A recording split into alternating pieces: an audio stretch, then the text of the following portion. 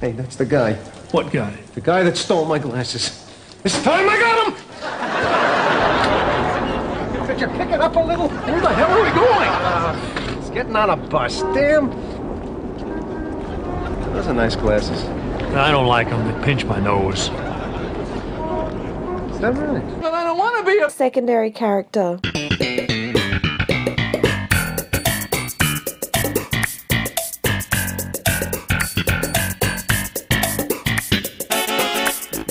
The Commando 8. 12,000 BTUs of power. I should get one of those for here. It gets pretty hot in here sometimes. It'd be handy in summer. It would be. Welcome to another episode of But I Don't Want to Be a Secondary Character. My name's Ivan. And I'm Stephen. This week we are doing Season 5, Episode 3 of The Glasses, and this is a podcast where we don't necessarily talk about the episodes of Seinfeld, but we talk about the secondary characters featured in every one, and we're at the very end of the entire series. This is our 11th last podcast. Yeah, coming up on 4 years, and we'll be finishing late March, so it's been a wonderful run. So if you've been listening to us from the start, or if you're a recent listener, thank you so much, and we hope that you stay with us between now and the end of it all. Yeah, indeed. If you want to follow us, you can find us on social media at BIDWBASC.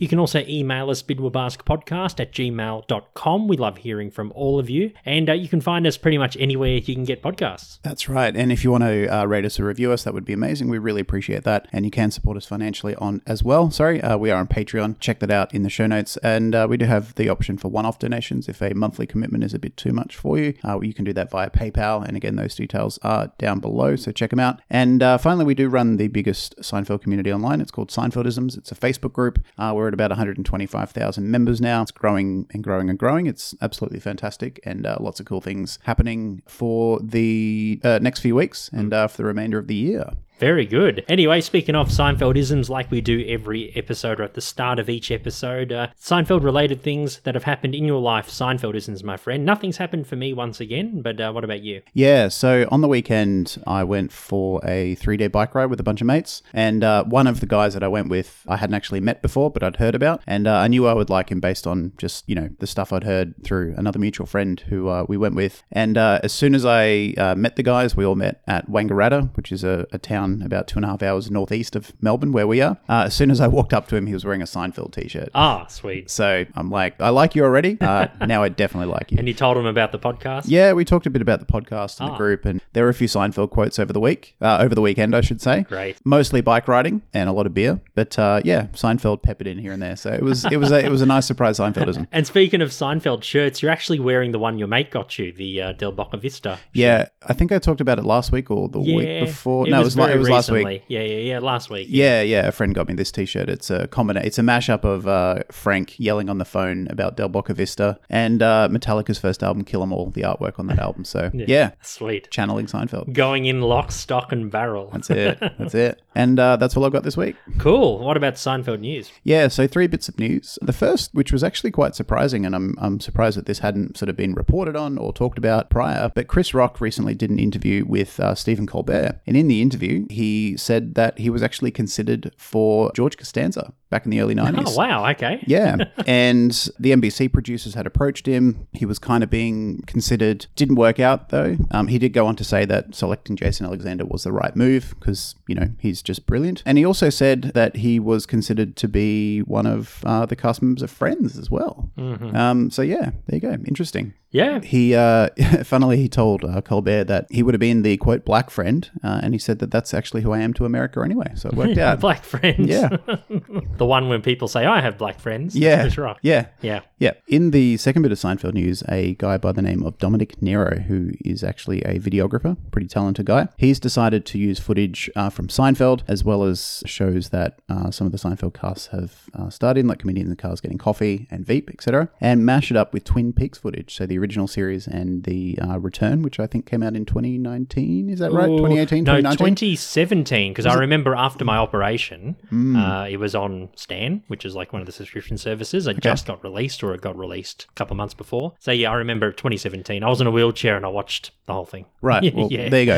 You would know because I haven't seen it. So Yeah. Yep. Yeah, he's decided to take footage from all of those and create basically an edited together, but a really, really beautifully edited together Seinfeld reunion. Part 1 is available now, and we'll put a link to that in the show notes. Parts 2 and 3 are apparently coming out towards the end of this month, being January or early next month, and then he'll tie them all together and release them as one sort of solid, completed video Sweet. on his YouTube channel. So we'll put all those details in the show notes. But it's really, really awesome. Like the guy is, like I've seen on YouTube, there's a video called Seinfeld the Movie, Yeah. and it's kind of, edited together. It's okay, but it's not professionally done. Mm-hmm. This guy is obviously a real pro, or just took so much time to do it because it looks as good as a movie trailer. Yeah, for sure. And a friend of the podcast, Jesse, from the Instagram page Sign Peaks, I'm sure he's all over it. Yeah, I'm sure he'd probably know a lot about it. He might even know him personally or know a bit about him. Yeah, so Sign Peaks, the Instagram account, and Jesse actually guested on our show last year. I can't remember which episode, but so check that out in our feed. And also check out the work of Dominic as well, videographer. Yeah. Dominic Nero. Dominic Nero. There you go. Third and final bit of news is that through the week, Julia Louis-Dreyfus turns 60. That's right, yes. So read quite a few pages about it on Seinfeldisms. Quite a few articles. Yeah, a lot of posts on Seinfeldisms and a lot of articles, a lot of interviews, a lot of tributes. Really, really nice to read. I mean, as if you're a regular listener of us, you would know that we adore her pretty much like every other Seinfeld fan. She did do an interview with a website called closerweekly.com, and in it she talked a bit about what she's learnt in her 60 years of life. She said, quote, "I feel really strong. I'm good. I'm here." That was in reference to her breast cancer diagnosis and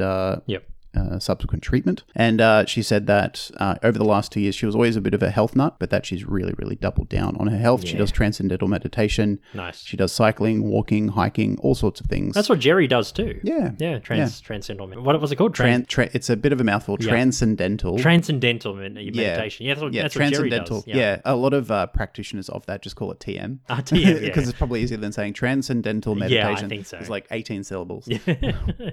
Put a trademark on that. Yeah, TM. Well, TM the TM. That's right, TM it. So no one takes it. Yeah, so it's a sweet little interview, and we'll put a link for that, as usual, in our show notes, and that's all the Seinfeld news for the week. Indeed. Let's take a really quick break, and when we come back, we're talking about some secondary characters from Season 5's The Glasses. You're listening to But I Don't Want to Be a Secondary Character. The Glasses first aired in the US on September 30th, 1993, directed by Tom Sharones and written by Tom Gamble and Max Pross. In this episode, George loses his glasses at the health club, but his plans to get a new pair using Kramer's discount backfires. Meanwhile, Jerry buys a black market air conditioner, the Commando 8, and Elaine gets bitten by a dog at the optometrist's office. Secondary characters in the episode: Stephen, Anna Gunn, she plays Amy. Len Lesso makes an appearance as Uncle Leo. Hello! Timothy Stack plays Dwayne the optometrist. Rance Howard plays the blind man. Michael Sard plays the doctor, and a special mention to an unseen character, Cousin Jeffrey. Cousin Jeffrey, the ever-elusive Cousin Jeffrey. Indeed. Bit of trivia about the episode, some interesting ones, Steve. This episode was dedicated to the memory of John Ottery. He was a camera operator on the show. Yeah, I did see that, and apparently it was the first tribute to appear in Seinfeld. Yeah, and I think there are a few more from memory. I can't remember what they are or what episodes, who they're for or what episodes they appear in, but it does happen after this at least once. I think Lloyd Bridges was paid tribute to in a Season 9 episode. Yep. Yeah, because he passed away around that time. Yep. Yeah, I remember there were a few others as well. Yeah. Yep.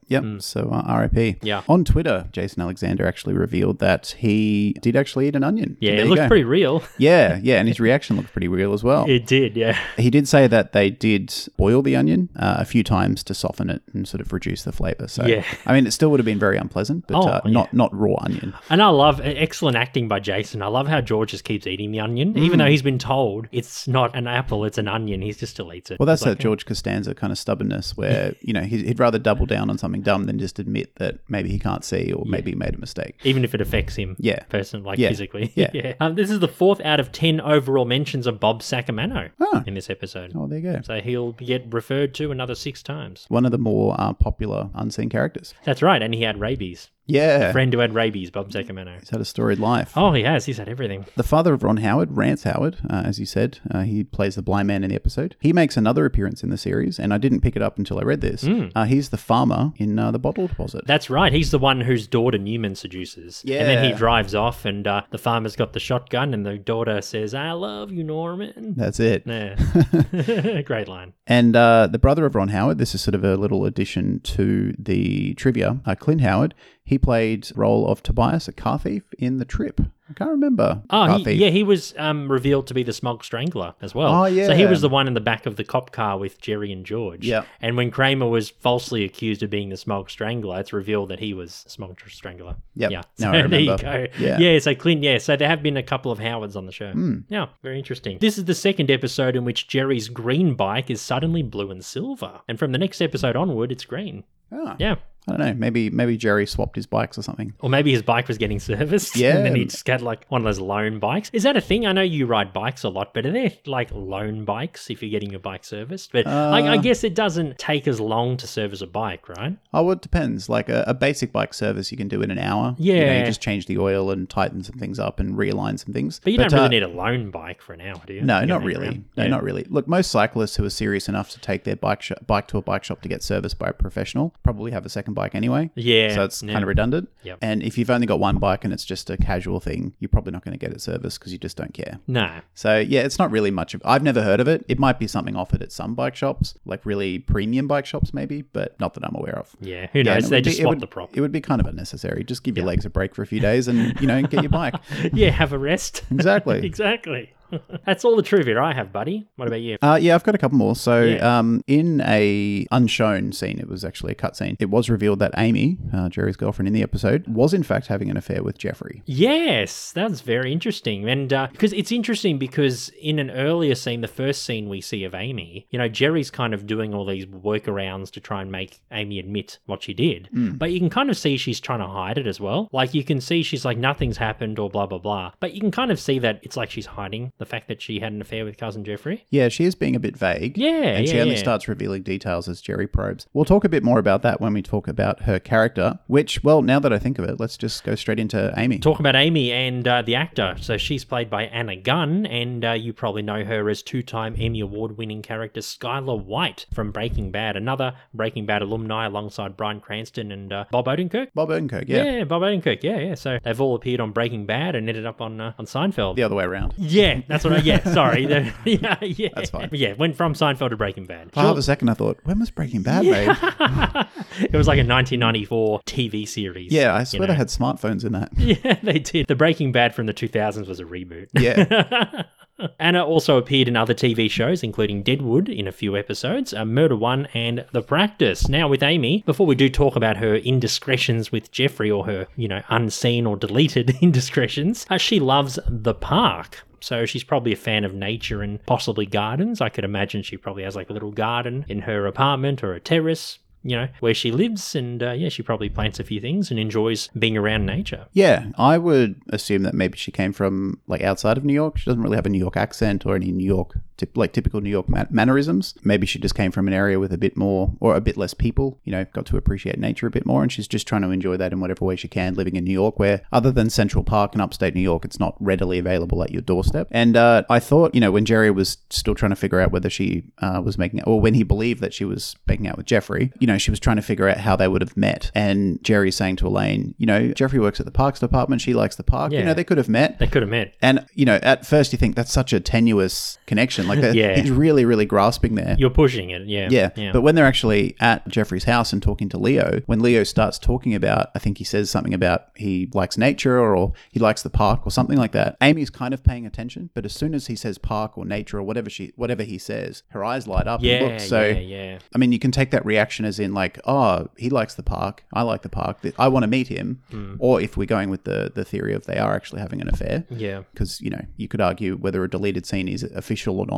It's not canon, I don't think. It's not canon, but, the fact that they were thinking about it and there are a few signs that maybe it was happening, like you said. Yeah, it was just totally different. Like each scene that she was in, Yeah. both scenes. So the last one with Uncle Leo and the first one with Jerry. Yeah. She just seemed totally different in each scene. No, I know what you mean. And Yeah. when Jerry was trying to interrogate her or get some information out of her indirectly by being a bit sort of sly, at first she's like, no, I did nothing. She's being very evasive and very, very nondescript. And it's only when Jerry starts probing her and asking, did you go walk along Columbus Avenue? She's like, oh, actually, yeah, no, I went out. She's trying to give him enough information to keep him satisfied, but not so much that he would be able to confirm his suspicion. I think the reason why they probably went with the route of her not having an affair, I think the joke was George Jerry relying on George's vision, and the fact he didn't wear his glasses, he said, oh, I saw Cousin Jeffrey and, Amy going for it. Yep. But then at the end, it's a horse because Elaine comments saying that Jeffrey has a horse face. Yep. And then there's the cop that looks like the silhouette kind of looks like Amy, Yeah. with the short blonde hair. Yeah. I think they probably thought, I think it'd be funnier if... they probably thought it'd be funnier if George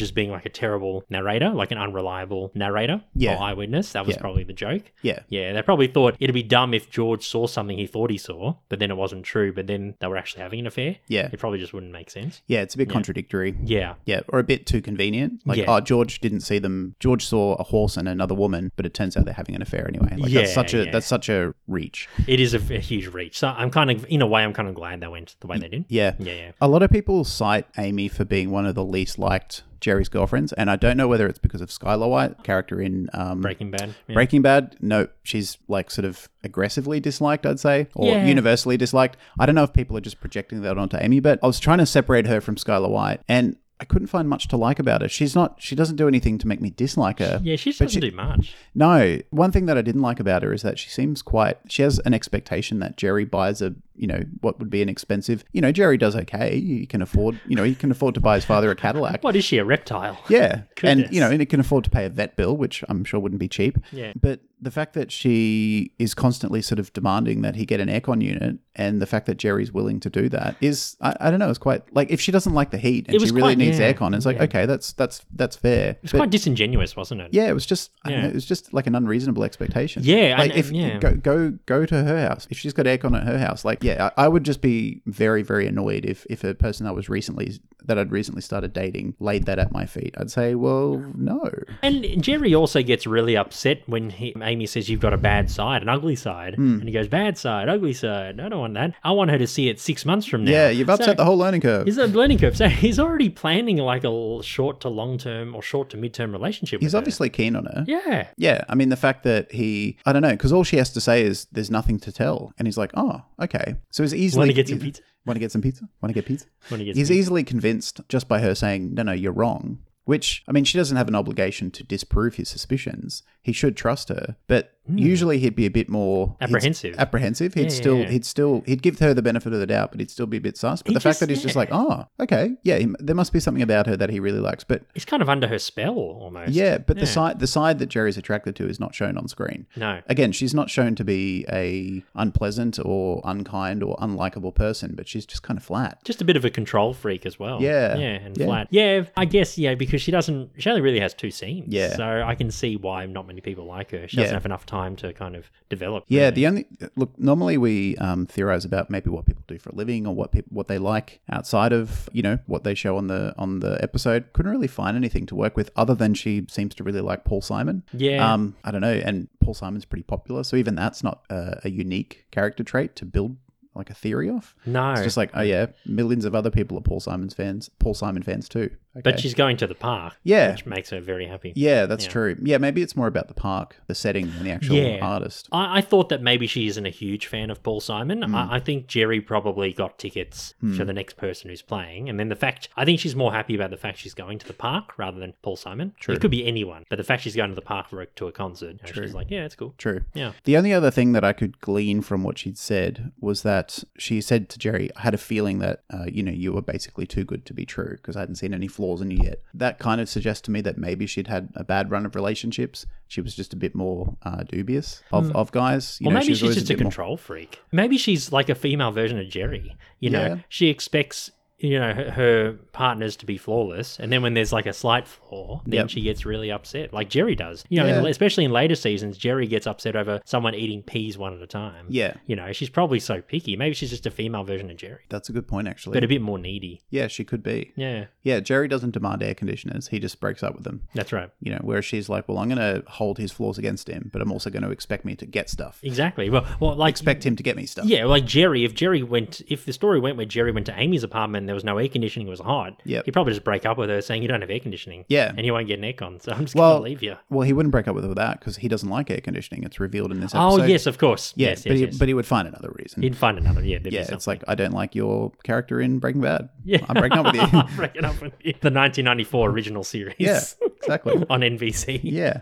Breaking Bad. Do you have anything else about Amy? No, but yeah, definitely one of the least memorable Jerry girlfriends. Yeah, I agree. I think it's because, yeah, like you said, Jerry normally finds a reason to break up with them, and it's always usually a really petty, forgivable, understandable flaw or personality trait or quirk or whatever. But this time it's his doing. Yeah, and she doesn't exhibit any particular quirk or anything. Yeah. Yeah, and she's not really essential to the storyline. No. Yeah, she's definitely one of the least memorable. Well, just one more thing before we go to the next character. I feel like that Jerry really shows his immaturity with the line, "Want to get some pizza?" You know, whereas Amy's all straight-faced and mature about the whole situation. It's like the first wisps of really seeing Jerry being like a man-child, because we see more of this happening in later seasons. So I like how in this episode it's kind of like the start of him like saying immature things or doing immature things. Yeah. In contrast to his more mature girlfriends. Yeah, no, I agree with that. I mean, if you accuse someone of cheating and they just flat out deny it, and your response is, "Do you want to get some pizza?" You're basically saying, "Let's just pretend this didn't happen because it's too awkward to deal with and go eat pizza." Like that's not a very emotionally mature or healthy way to deal with what is a pretty tense situation. Yeah,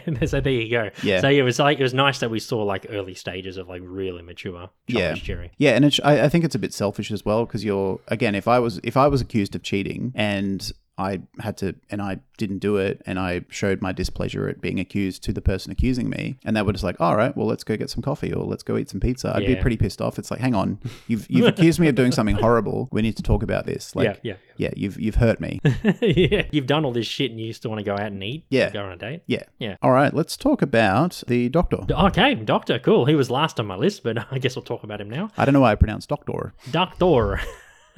No shot. Dogbait. Played by Michael Sard. He's most famous for playing the antagonist from season 7 of Jag, General Hassan Abdullah. So fans of that show, you probably know who that is. I have no idea. He's also appeared in episodes of Seventh Heaven, 24, and Murder, She Wrote. And I said to you just before we started recording, my man, my favourite secondary in the episode. Oh, he's great. He's like, he only has a couple of very short scenes, but he's just funny. He kills it. He kills it. He's so good. Yeah. He's just like, his command of English is so poor, you know, and you're thinking, how is he just an emergency doctor, or how is he just a GP at the hospital? Yeah. It doesn't make sense. Yeah, I think he lacks the sort of the human element of being a GP. He's obviously very efficient, very proficient at... But no empathy. Yeah, no empathy, no sort of like bedside manner, I think the term is. Yeah. Just sort of straight down the line. And look, even if he doesn't understand what Elaine is saying, I think it would be remiss if a doctor didn't probe and say, hang on, what do you... Like, try and interrogate and say, try and understand. He's just like, no shot. Dog bite. Yeah, you know, he just sort of, he assumes that he knows. Not bang bang. Yeah, he assumes that she knows what she's saying and sort of just goes with that. You know, whereas I think if there was an English barrier, there would be an obligation to sort of try a bit harder to understand what that person is saying, what the patient is saying, not just going, well, this is what I think she's saying,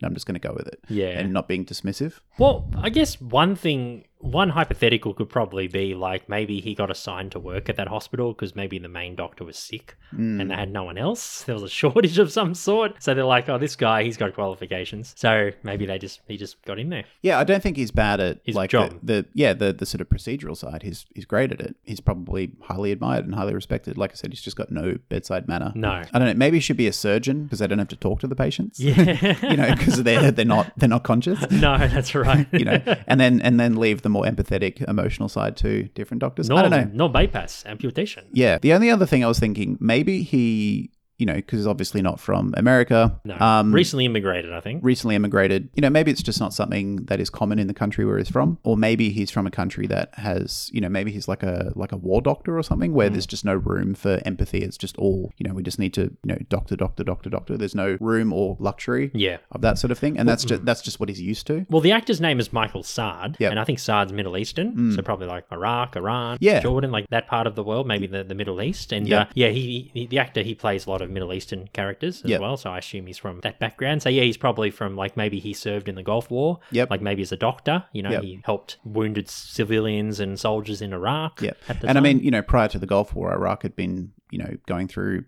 all sorts of horrible conflicts for years and with years the and years and years. Kurds and Saddam Hussein's Yeah. regime and stuff. Yeah, so I'm sure he's seen a lot of horrible stuff, and he's just not used to that sort of more gentle bedside manner that, Elaine and maybe other Americans would come to expect. Yeah, and I feel like in a way he's probably relieved that he's just doing like general medicine. He's not on the front lines, helping wounded soldiers. Not as intense. Yeah, he's just doing like rabies shots. Yeah. Treating people's bites or shots or whatever. Yeah, it's just basic stuff. Yeah, I mean, I'm sure there'd be some intense situations coming through just as a regular GP, but you're not in a war zone. No, yeah, you got plenty of time. No blown off limbs, and there's room to take your time. Of course. I think over time he would have sort of changed his tone and been a bit more gentle and soft and empathetic. Yeah, I think so too. Yeah, because like I said, he's a good doctor. He's just needs a little work on the human to human side, the social skills, yeah, if you will. Yeah, but I liked him. Yeah, he was hilarious. Yeah, he's so good. He said he said probably like 12 or 15 words a lot, but every single one was tremendous. Yeah, it just worked. It was so good. Will this hurt? Yes, very much. Yes, very much.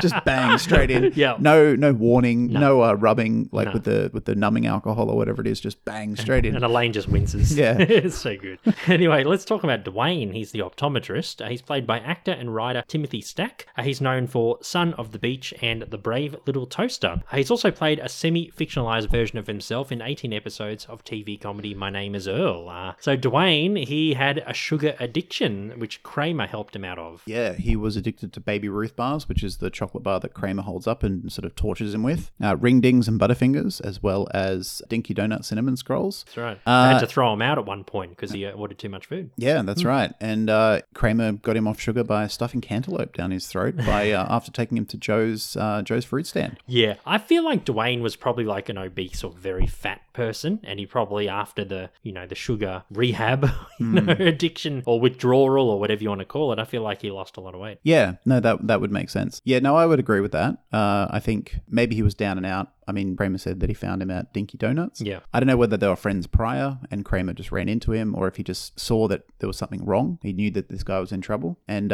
he helped him out and then they became friends. I'm not too sure. I think that because Kramer befriends the most interesting and eccentric people, he probably went to Dinky Donuts, saw him. Actually, I think we can link this back to season 3's The Note. Because that's where Kramer went to Dinky Donuts and he saw Joe DiMaggio dunking his donut. Maybe he saw Dwayne there. Yeah. So, on one of his many adventures to go look at Joe DiMaggio, he saw Dwayne out the front. Yep. And then maybe in that moment he helped him. I think it would have been on one of his visits. He was probably going there because from what I remember in that episode, he goes to Dinky Donuts at least 2 or 3 times to see Joe. Yep. So he's probably going there a lot just to try and catch Joe. But on the times that Joe isn't there, I think if Joe was there, he wouldn't have paid attention to anything but Joe. He was so obsessed. Yeah. He wouldn't have even noticed that this guy was struggling with eating the cinnamon scrolls. All right, so let's go with that. Yeah, I think it's one of the times he went there to try and scope out Joe. And he wasn't there, and he saw Dwayne out the front. Yeah, and it's like, oh, well, I'll have a cup of coffee and a donut anyway. I'm here. Yep. I'll wait. And then he saw this guy, and then he helped him out, took him to Joe's fruit stand, and then they become friends. Yep. And then at some point, maybe after he took him home or, maybe he helped him out with like a dietitian or, someone to help him out with his addiction. Yep. He said, I really appreciate it. I'm an optometrist. If you ever have need for frames or glasses or any of your friends, come on into J&T and I'll give you a discount. You give you a discount. I think that's what happened because each season's around a year in the timeline, 9 months to a year. Yep. So yeah, that makes sense. It took him a couple of years to get off his addiction and to lose all that weight. Yep. Yeah, makes sense. And Kramer, he was banned 2 episodes ago from Joe's Fruit Store. So it's not like he went recently to help him. So this must have been at least a year or 2 before. Yep. Yeah. No, that makes sense and that times out well. So there you go. So Kramer went to go see Joe, but ended up seeing Dwayne. Why do you think Dwayne is? I mean, because Kramer says, oh, how quickly we forget. Yeah. The fact that Dwayne obviously really, really suffered from a sugar addiction because just holding a chocolate bar in front of him, you can see him. He's struggling. He hates it. It's like Kramer with gambling. It's torture. Yeah. And he knows that if he even takes one bite of a chocolate bar, he's going to it's going to go back to darkness for him. Why do you think that he's so willing to forget? Do you think he genuinely forgot and he's confused, or do you think he's just trying to be a bit slippery and get out of it? Or? I think because, he recovered so long ago, and I don't think him and Kramer have been in touch. Like, I think Kramer probably knows that Dwayne works at J&T. Yep. Or he's like the head optometrist there or something. But then, maybe he hasn't seen Kramer in a long time. Like, he knows who Kramer is, or maybe just because they caught up in his work that, he forgot, like maybe he did forget about Kramer as well. But I feel like he probably deliberately is trying to avoid avoid, Yeah. Kramer. Or maybe the business isn't doing so well and he's trying to avoid like discounts yeah. and stuff. So he's trying to do full price, because True. maybe I don't know, maybe the business is struggling because there's no customers in there. Yeah, that's when true. George walks in, he's the only one there. And then the true. man with the dog walks in and it's just them. Yeah, and he walks straight He back gets out. made to leave. So maybe business, for some reason... Yeah, maybe a isn't doing 30% so. discount is significant for him. Maybe it'll be like below cost Yeah. for him or something. Yeah. So, yeah. True. No, that's a good theory. Yeah. Who knows? If you have a theory about why he's so, I guess, is avoidant a word? Avoidant? Avoidance, yeah. I don't know. He's It is now. avoiding. He's avoiding. Yeah, why he's avoiding a discount that he obviously offered Kramer. Because Kramer wouldn't just make something up. He wouldn't just say, oh yeah, he'll give me a 30% discount unless it's solid. Yeah.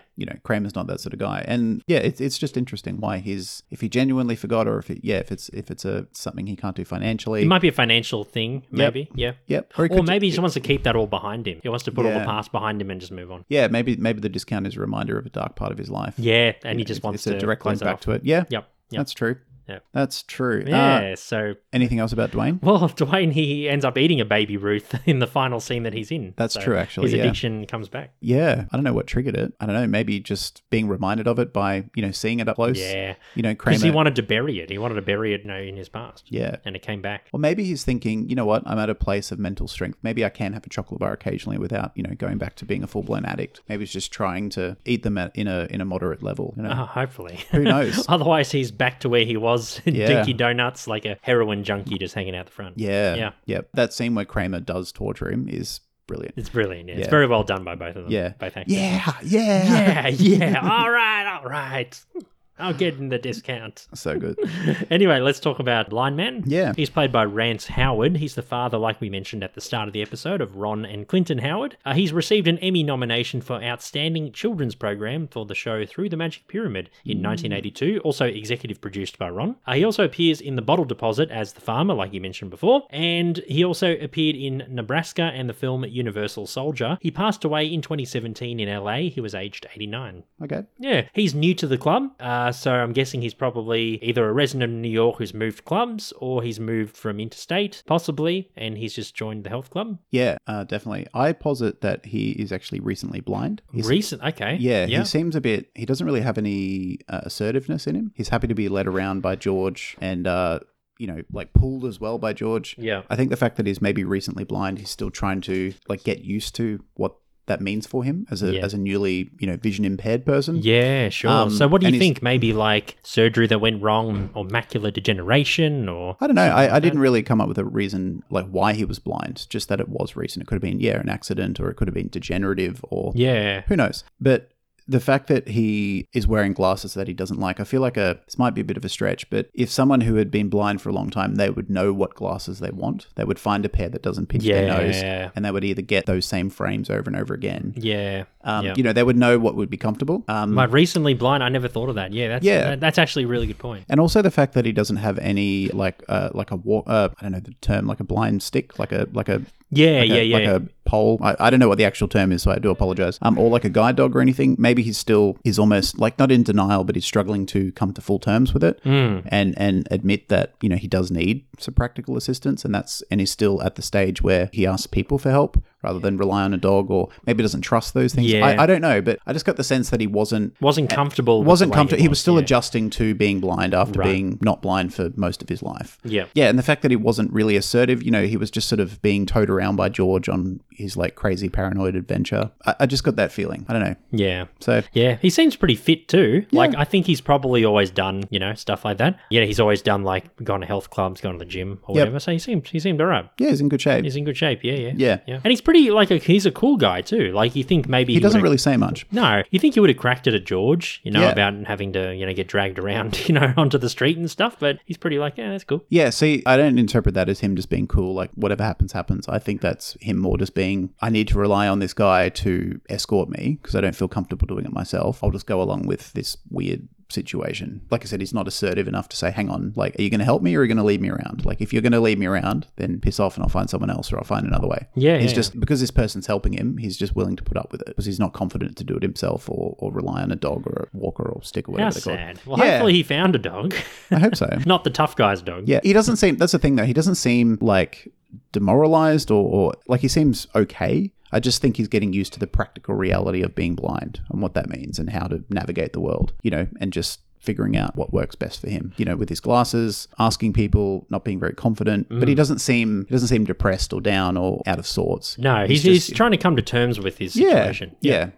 Yeah, emotionally maybe, but practically definitely. That's what I got. Yeah, he's trying to get some help. I'm sure he's had lots of rehab, or he's learned some things, but maybe it's like the first time he's kind of like out on his own. Yeah, so he's kind of like he's just trying to figure out what works for him. Like how do I make it easier for myself? Like how do I just do this like it's nothing sort of thing? Yeah. Oh well, I'm sure he figured it out eventually. Yeah, well, he got glasses that didn't pinch his nose. Yeah, even though he doesn't realize they're women's frames. He doesn't care. Nah. Yeah, they're comfortable. They're comfortable. Yeah, I'd rather frames I don't like than frames that pinch my nose. That's true. Well, I've never worn glasses in my life, but I guess in terms of sunnies, then yeah, you wouldn't want them pinching your nose. That's true. For sure. Anyway, you have some notes on Tough Guy, right? Yeah, so he's credited as Tough Guy, but I think he should go with Dog Guy because it seems a bit more fitting. I think so. Yeah, so I didn't get the actor or any of his previous credits. No, I didn't get him either. Yeah, but I mean, he is a bit of a tough guy. He's a pretty big dude. Yeah. His dog is a Rottweiler, which is sort of like a stereotypical kind of like tough guy dog. Yep. And they are a pretty tough, like no-nonsense dog themselves. And yeah, at the optometrist when he comes in the second time and George and the blind man are there, George just for some reason gives him Jerry's personal information. Yeah. And he has this look in his eye of like, ooh, okay, I'm going to go get him. Yeah, and you think that he's going to like kill Jerry or bash him or something, but he just asks him to pay his vet bill. Yeah. And I'm sure there was a bit of like back and forth about it, off camera. Yeah. But eventually Jerry probably just said, because Jerry's got a bit of money at this point, he's earning very good money from his comedy gigs. He probably thought, oh, look, just to get this guy out of my hair, I'll just pay it. Stuff it. Yeah. It's usually the way he sometimes gets out of hairy situations. Yeah. Jerry always kind of cops the financial consequences of his friends. I mean, it was Jerry's apartment and it was Jerry's air conditioner, but the fact that he just trusted Kramer to just pop the aircon on the sill, and it's not even the window frame that seals it down, it's the blind. It's the blind. Jerry he's never had air conditioning. That's true. He probably doesn't know how it works. Yeah. He doesn't like it. But I don't think you need to have had air conditioning to realize that like a big heavy box on a thin sill is not going to be steady. Well, you make a good point. I'm actually surprised that he didn't say to Kramer, hey, shouldn't you George says, shouldn't you bolt this down? Yeah. But I'm surprised Jerry didn't say anything. Yeah. Well, I guess Kramer does say, I'll come back and seal it later. Yeah. So maybe he just thought, like, for the next day or whenever Kramer's going to come back, it'll be fine. But he nearly kills the dog. Yeah. And he kills the tough guy's dog, yeah. Yeah. I love how he just comes into the optometrist, and he doesn't realize dogs aren't allowed, because Dwayne says, you can't have dogs in here, get out. Yeah. But he just walks in, it's like, oh, whatever. Yeah. Yeah. It's like he doesn't care. Yeah. It's like he doesn't care about the rules. Yeah, I don't think he's like a tough guy, because I think if he was a genuine tough guy, when Dwayne tells him to leave with his dog, he's very compliant. He doesn't even say anything. He just walks straight out. Yeah. Doesn't put up a fight, doesn't After argue. the dog bit of lane, yeah. Yeah. Maybe he just wanted to walk away from that situation because he didn't want to deal with a dog bite or something. I don't know. But he did have like a streak of kind of like toughness about him, but he wasn't a straight up tough guy. Probably the worst thing he'd do is probably confront like a customer service officer about something. Yeah. Or want a refund or something. Yeah, I think maybe he's just got a bit of a jerk streak. A jerk streak. He's more like ignorant guy or jerk guy, not tough guy. Yeah, don't think he's tough. Wanker guy. Yeah. Like we'd say it down here. Yeah. Wanker guy. Exactly. Yeah, so that was Wanker guy. Do you have any other notes or characters? No. So, like Ivan said at the top, Uncle Leo does make a fairly significant appearance in this episode, but he doesn't do or say anything that we haven't already talked about. Yeah. And he does already have his What's the Deal With episode from way back when. I can't even remember. Like one of our last ones, I think. We did with Uncle Leo. Which was still like 2018, so a fair while ago, or maybe 2019. Yeah. Well, also Cousin Jeffrey, it was the old bait and switch. We think that we'd finally see Cousin Jeffrey on screen, but Uncle Leo opens the door, and that's the running joke. Yeah. Apparently, in one of the trivia points that we didn't get to talk about, they were actually thinking about showing, in like early versions of the script, they were actually thinking about showing Jeffrey, but then they decided that him remaining an unseen character is always funnier. Yeah. And it was a good like little misdirect where it was, you thought you were going to see him, and then, because he had been talked about before, and then, it was Leo who answers the door. He's like, hello. That's it. We see him once again. That's it. All right, that's it for all the secondary characters. We're going to take a quick break, and when we come back, we'll find out where this episode sits in order of episodes we reviewed so far, and whether any of the secondary characters appear in our top 20 of all time. Yeah. You remember that night I found you at Dinky Donuts? You're all hopped up on cinnamon swirls. It wouldn't serve you anymore. You wouldn't even have any teeth if it wasn't for me taking you over to Joe's fruit stand and stuffing cantaloupe down your throat. But so much for gratitude. Yeah. All right. I'll give him the discount. Just put that thing away. This squares us. So, buddy, out of 159 episodes we have done so far, and we don't have many left, my friend, where does The Glasses from Season 5 sit for you? This one sits at number 102. Oh, okay. Yes. One you didn't really like too much. It was a good episode. Nothing really stand out as far as I was concerned. Some good secondary characters. I did like the Doctor, Uncle Leo. I thought was in pretty good form. I did like the blind guy and also the optometrist Dwayne. I thought they're all pretty good secondary characters. But yeah, like nothing blew me away. Nothing I thought was terrible. Yeah, it was just sort of like a good, solid episode, but Yeah, cool. nothing remarkable or nothing awful. What about you? Well, me, a bit higher than you, number 23. Oh, wow. I think it was a cracking episode. It was laugh a minute. Like, especially, it kind of reminded me of the Season 5 premiere, The Mango, where it was just like laugh a minute. There was Yep. like good one-liners. I loved a lot of Jerry's one-liners to like George and stuff. Like, He really takes a lot of digs at George. Oh, he so does. You're tunneling to the center of the earth. Yeah, there were mailboxes, you idiot. I didn't have the heart to tell you, Yeah, yeah, regarding yeah. the story about picking out raccoons. Yeah, and it just we're had with you, Aqua Boy. Yeah, what are you doing, tunneling to the center of the earth? Yeah. Like, he just had so many of those lines that just really elevated, the episode. I did like Kramer, how he's like, may I have one of those, Madam. You could see in that scene, actually, when they were waiting for the audience to finish laughing, that they were trying really hard to not break character and Yes, laugh. yes, Kramer had this, like, sort of little grin on his face, Yeah, yeah. waiting. Yeah, I imagine there would have been a lot of takes of that shot. And I love in that same scene how it starts and it shows George with the glasses on and Jerry says, I don't know what to say, Elton. Yeah, yeah. But yeah, just like funny moments like that. It was just like everything was hilarious. Kramer's storyline was funny. George's, glasses storyline was funny. Yeah, like I didn't really like Amy too much, the character. I felt like, I wish that they kind of stuck with one thing and just went with it. Like they should have shown Amy either being innocent the whole time. But in the first scene that she was in, it made it look like she was hiding something. And then in the second scene, it just kind of did a 180 and it's like, no, I didn't actually do anything. I don't know. I wish they kind of went either or. And it was like Jerry's, like, I wish the joke was like Jerry thinking that she was, having affairs and stuff, but it's all in his head and he's being silly, Yeah. even though Amy's innocent. I don't know. It's just a bit of strange writing, but overall, I liked the episode. A special mention to the Doctor. Yep. He's my favorite secondary. He was wicked. Does he appear in your top 20? No, just misses out. Just. Right. What about you? Yeah, I'm the same. If I had a top 30, he'd probably appear in there somewhere. Yeah. But yeah, easily the standout, not only secondary character, but part of this episode for me, for sure. Yeah. Well, my top 10 secondary characters, I haven't read this out in a while, but number 10 is Newman. Number 9 is Corinne from The Marine Biologist. Kruger is number 8. Milos from The Comeback is number 7. Bookman from The Library is at number 6. Number 5 is Susan Ross. Number 4 is The Soup Nazi. Number 3, Uncle Leo from today's episode. Number 2, of course, Frank Costanza, the legend. And number 1, George Steinbrenner. Nice. I don't have my list in front of me, but I can tell you that the number 1 spot is a tie between Elton Bennis and Jack Lompus. Yes, you two curmudgeon old dudes. Love them. You love them. But you definitely have to have your top 20s in the final episode. Definitely. On March 31st, when we wrap this one up. Hopefully in the next 2.5 months, I'll be able to wrangle up a list of 10 people. I'm sure you will. You'll be fine. Anyway, that was another episode of Bidwell Ask. Thank you so much for listening. We love hearing from you. Your emails, your texts, your tweets, your Facebook messages, whatever way you communicate with us. We do read every single one and enjoy hearing from you. If you haven't spoken to us before and like to say hello, or if you want to say hello again, bidwellbaskpodcast@gmail.com is our email, and you can find us on social media at BIDWBASC. You can find this podcast anywhere you can get podcasts, Apple, Spotify, our own website, which is in the show notes as well, and That's right, and you can support us financially as well. We have a Patreon, and if you don't want to commit to a monthly amount, we do have PayPal as well. Check out those details in the show notes. And finally, we do run the biggest Seinfeld community online. It's called Seinfeldisms. It is a Facebook group, so check that out for all sorts of awesome stuff coming up in the next month or two and throughout the rest of 2021. Indeed, and thanks to our current Patreon subscribers as of recording, Holly, Nakia, Jeff, Neil, and Dan. So they get this episode earlier than everyone else, and they get advanced episodes of Season 11, our current bonus podcast, where Stephen and